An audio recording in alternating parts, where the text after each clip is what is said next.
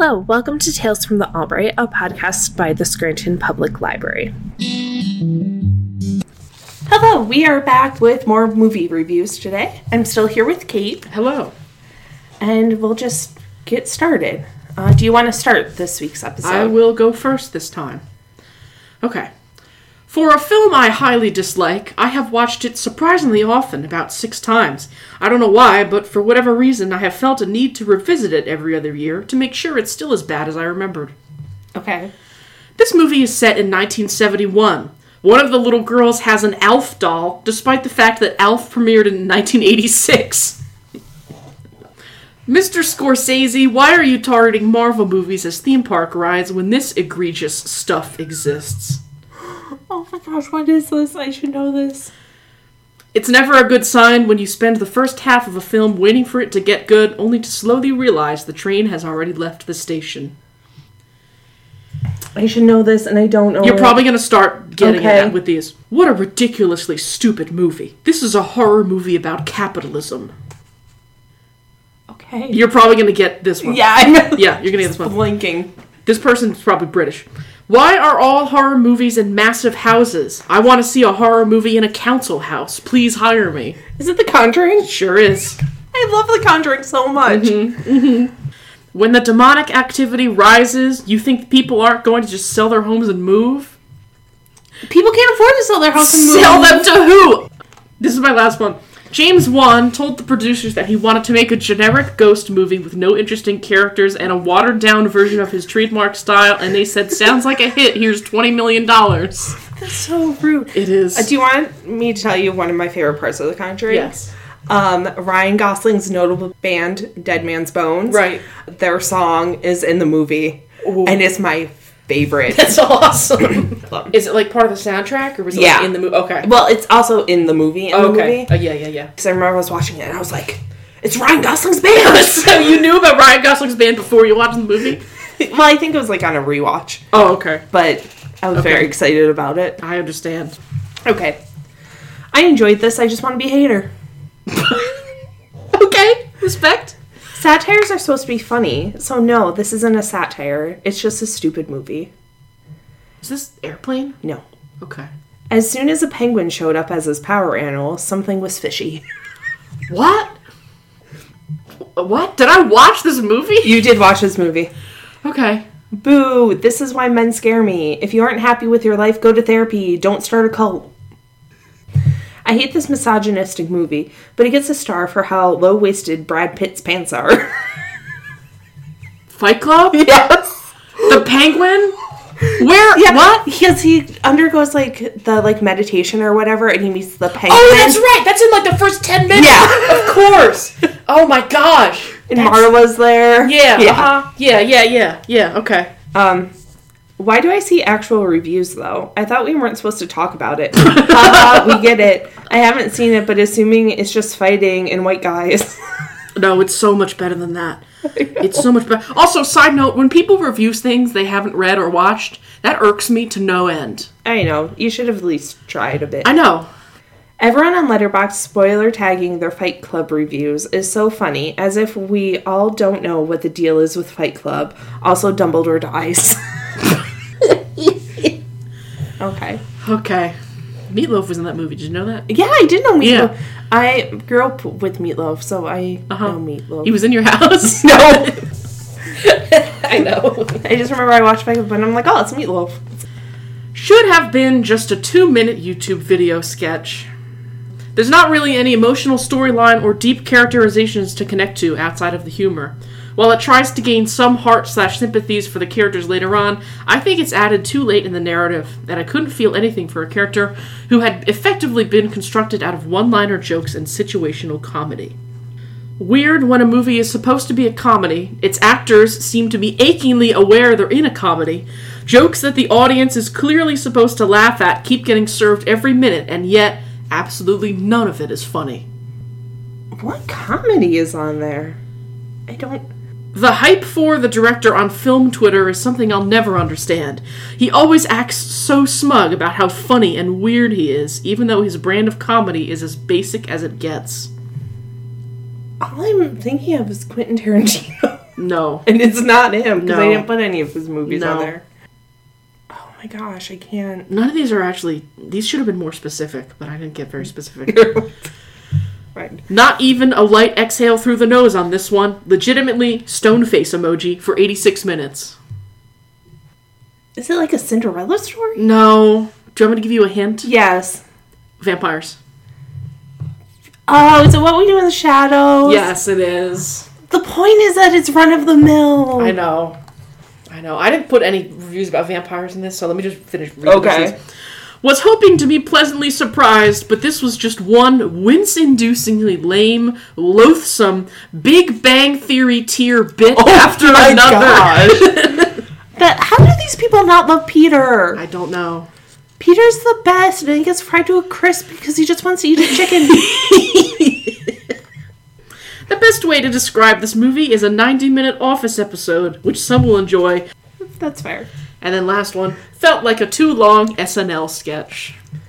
These people don't know good times. It's not for everybody. I love that movie so much. I still haven't seen it. You need to watch it now. I do. I love Peter. There's a Polaroid in it of Peter. He's like the ancient vampire. Yeah. And I've seen like, gift sets and stuff. And he's just in balloons, and it's the best. I'll have to watch it. You sound very upset. This is the best movie. Okay. Loathsome Shakespeare token wannabe, no grace, no tact, blah, yucky, awful. Oh my gosh. Wait a minute, let me think. Princess Bride? No. Okay. It doesn't give easy answers, but references the same thing. Like that friend who says, "Do you know what I mean?" It's become so boring, too long for a brief moral lesson found on at Crossroad. However, the photography is wonderful. Oh, is this The Green Knight? Yes, it is. Yeah, okay.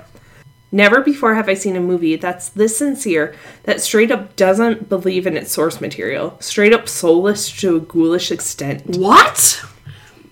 Can we circle back to Shakespeare Tolkien wannabe? Because this is based on Sir Gawain and the Green Knight, which came about 400 years before Shakespeare and about 1,000 years before Tolkien. What is happening? People are not happy. People don't like it. People don't like it. This movie is like my ex-girlfriend. Pretty to look at with nothing of real value under the surface. Recommendation? Watch it if you want to pretend like you liked it so you can look cool to the nerdiest people on the site. Ooh, you don't like Joel Edgerton? Come on, guys. It's brutal. Brutal. My knight in shining armor turned out to be a loser in aluminum foil. Oh, poor Gawain. That's literally like the point, though. He's trying to be a knight. That's the point. No matter how many shots of the Highlands you throw at me, I still will not be fooled. Arthurian legend and storytelling is thrown to the swamps, leaving only a tepid compilation of visuals that refuses to breathe new significance into the tale. These people have no idea what they're talking about. I wrote a paper on this movie. Okay? I wrote a paper on the differences between this movie and its original source material. I won't get into it, but there's stuff in there. I'm telling you. I believe you. Yeah, sorry. I'm like using you as proxy for these people. Sorry. Are you done with that? Yeah. Okay. I'm good. Okay. Some kid is going to watch this to help him do his English literature homework, and it will make him drop out of school entirely. Is it Romeo plus Juliet? No. Ah. No.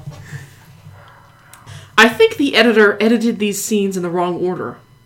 Is it the Great Gatsby? Yes. Leo version? Leo version. Baz Luhrmann version? Yeah, speaking of, most of this movie is bouncing between agonizingly on the nose or what would happen if you gave an annoying theater kid an insane budget, which I guess is basically what happened. Oh my. Seems like a mummy of the original work. Simply another case of style over substance, except the style is so overbearing and ugly, it just about diminishes any and all the power of the source material. Oh. The visuals are ugly, the editing is dreadful, and someone should lock up the guy who decided the electro-style soundtrack suited the film. It's based in the 1920s. I know. It need to be updated. Well, what I didn't include was like the 10 million, oh, I love when Beyonce and Jay-Z were in the 1920s. Where it's like, oh, Lana Del Rey, I love that soundtrack. That is rude. It's fun. The whole thing about that movie is that it's people like play acting like they're in the 1920s, which is like a theme of the book. Yeah. In a way. Yeah.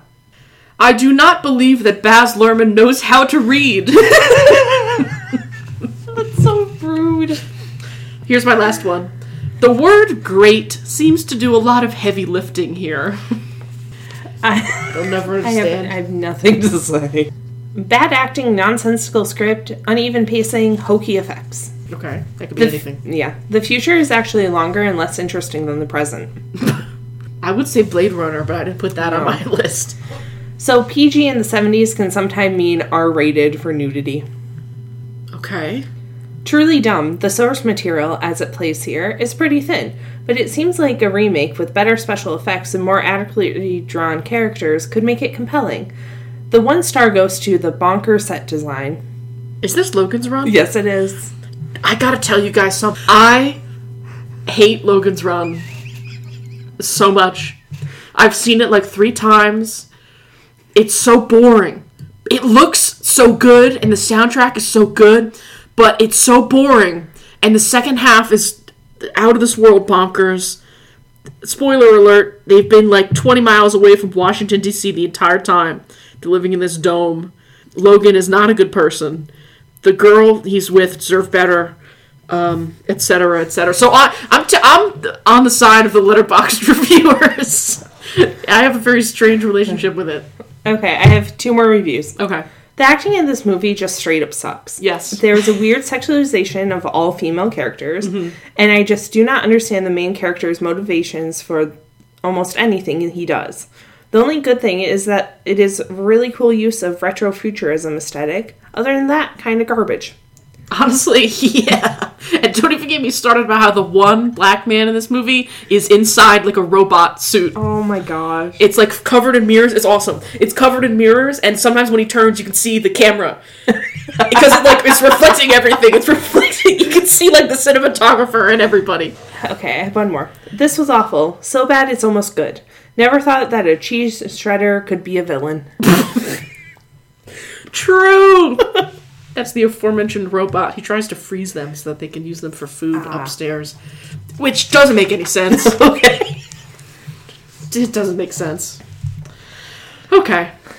I was not impressed. I felt like I was watching a desperate professor try to make his lecture interesting by putting on a chicken costume and singing the chemical properties of molecules.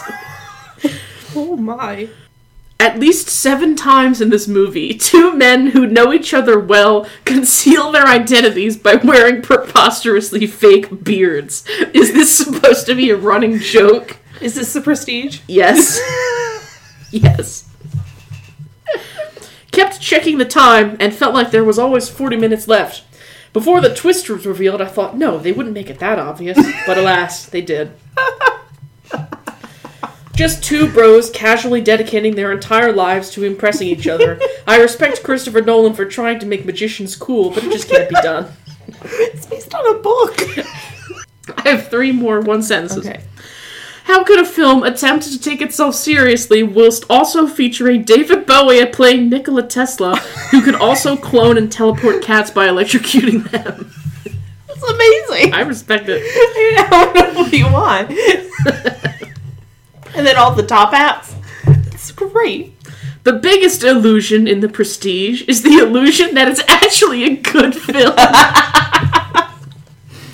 Okay. If someone knows how to get 97 minutes of my life back, please let me know. Oh, 97 minutes. Okay, go on. Matt, horror was weak, comedy was weak, acting was weak. Weren't any striking visuals other than the special effects and the gore, which were a tiny part of the film. I don't understand the hype. The gore? What am I What? Okay. Another perfect example of how nostalgia can cloud even the greatest reviewer's vision. The fact that this film has a 3.8 rating on here is a sin. This is one of the most flat, boring, ridiculous films I've ever seen. Perhaps it was popular when it was released. Leave it in the past. Oh my goodness! I have no idea. The writing was a bit too misogynistic and bad for me, and there are definitely some unintentionally hilarious parts of this movie. Also, dogs made me allergic. What? Carnivorous lunar activities. Despite the incredible special effects this film has, and the transformation scene is phenomenal, This film is terrible and some of the worst dialogue I've ever heard / seen in any movie. Is this like The Thing? No. Or is it like Alien? No. Okay. Just YouTube super cool werewolf transformation sequences and don't bother with the rest. Oh, is this an American Werewolf in London? Yes. Listen, that 97 minutes, that movie is tight. That movie gets to where it's trying to go. It doesn't mess around. It's just doing its thing. I'm so sad they didn't put Werewolves of London in it, but it is what it is. Yeah, and that's all of the reviews I have. Oh, okay. I'm surprised it should be in that low. The gore, yeah, I guess it is kind of. Yeah, I mean, he attacks people because he's a werewolf. Have you ever seen that movie? I've seen bits and pieces. The end is awesome because it's him, like, dead in an alley because they had to shoot him while he was a werewolf, and his girlfriend's, like, hysterically crying, and it cuts to his, like, dead body in the trash bags, and then it cuts to black, and then Bad Moon Rise by Creedence Clearwater Revival starts to play, and the credits start to roll. It's so good. Okay, this is my last one. The opening credits are unintentionally hilarious. Unfortunately, the movie begins after that. Is this Agatha and the Curse of Ishtar? Listen. I looked. I promise. Oh, you looked. I looked. There just weren't enough, like, good ones with, like, meat. There weren't any, like, good ones. Or they all had, like, swears in them. Or they were all, like, too specific. I think a lot of them were probably, like, I only watched this movie because of the shirtless guy digging a grave. Which I think is one of the first things you told me about. It's the most stupid scene ever. Yeah. Because he's in the grave. Uh-huh. Shirtless, digging the grave. Yeah. Because the lady, Catherine Woolley, this was all based on, like, real people, and it's not. Mm-hmm. Her pet monkey gets killed.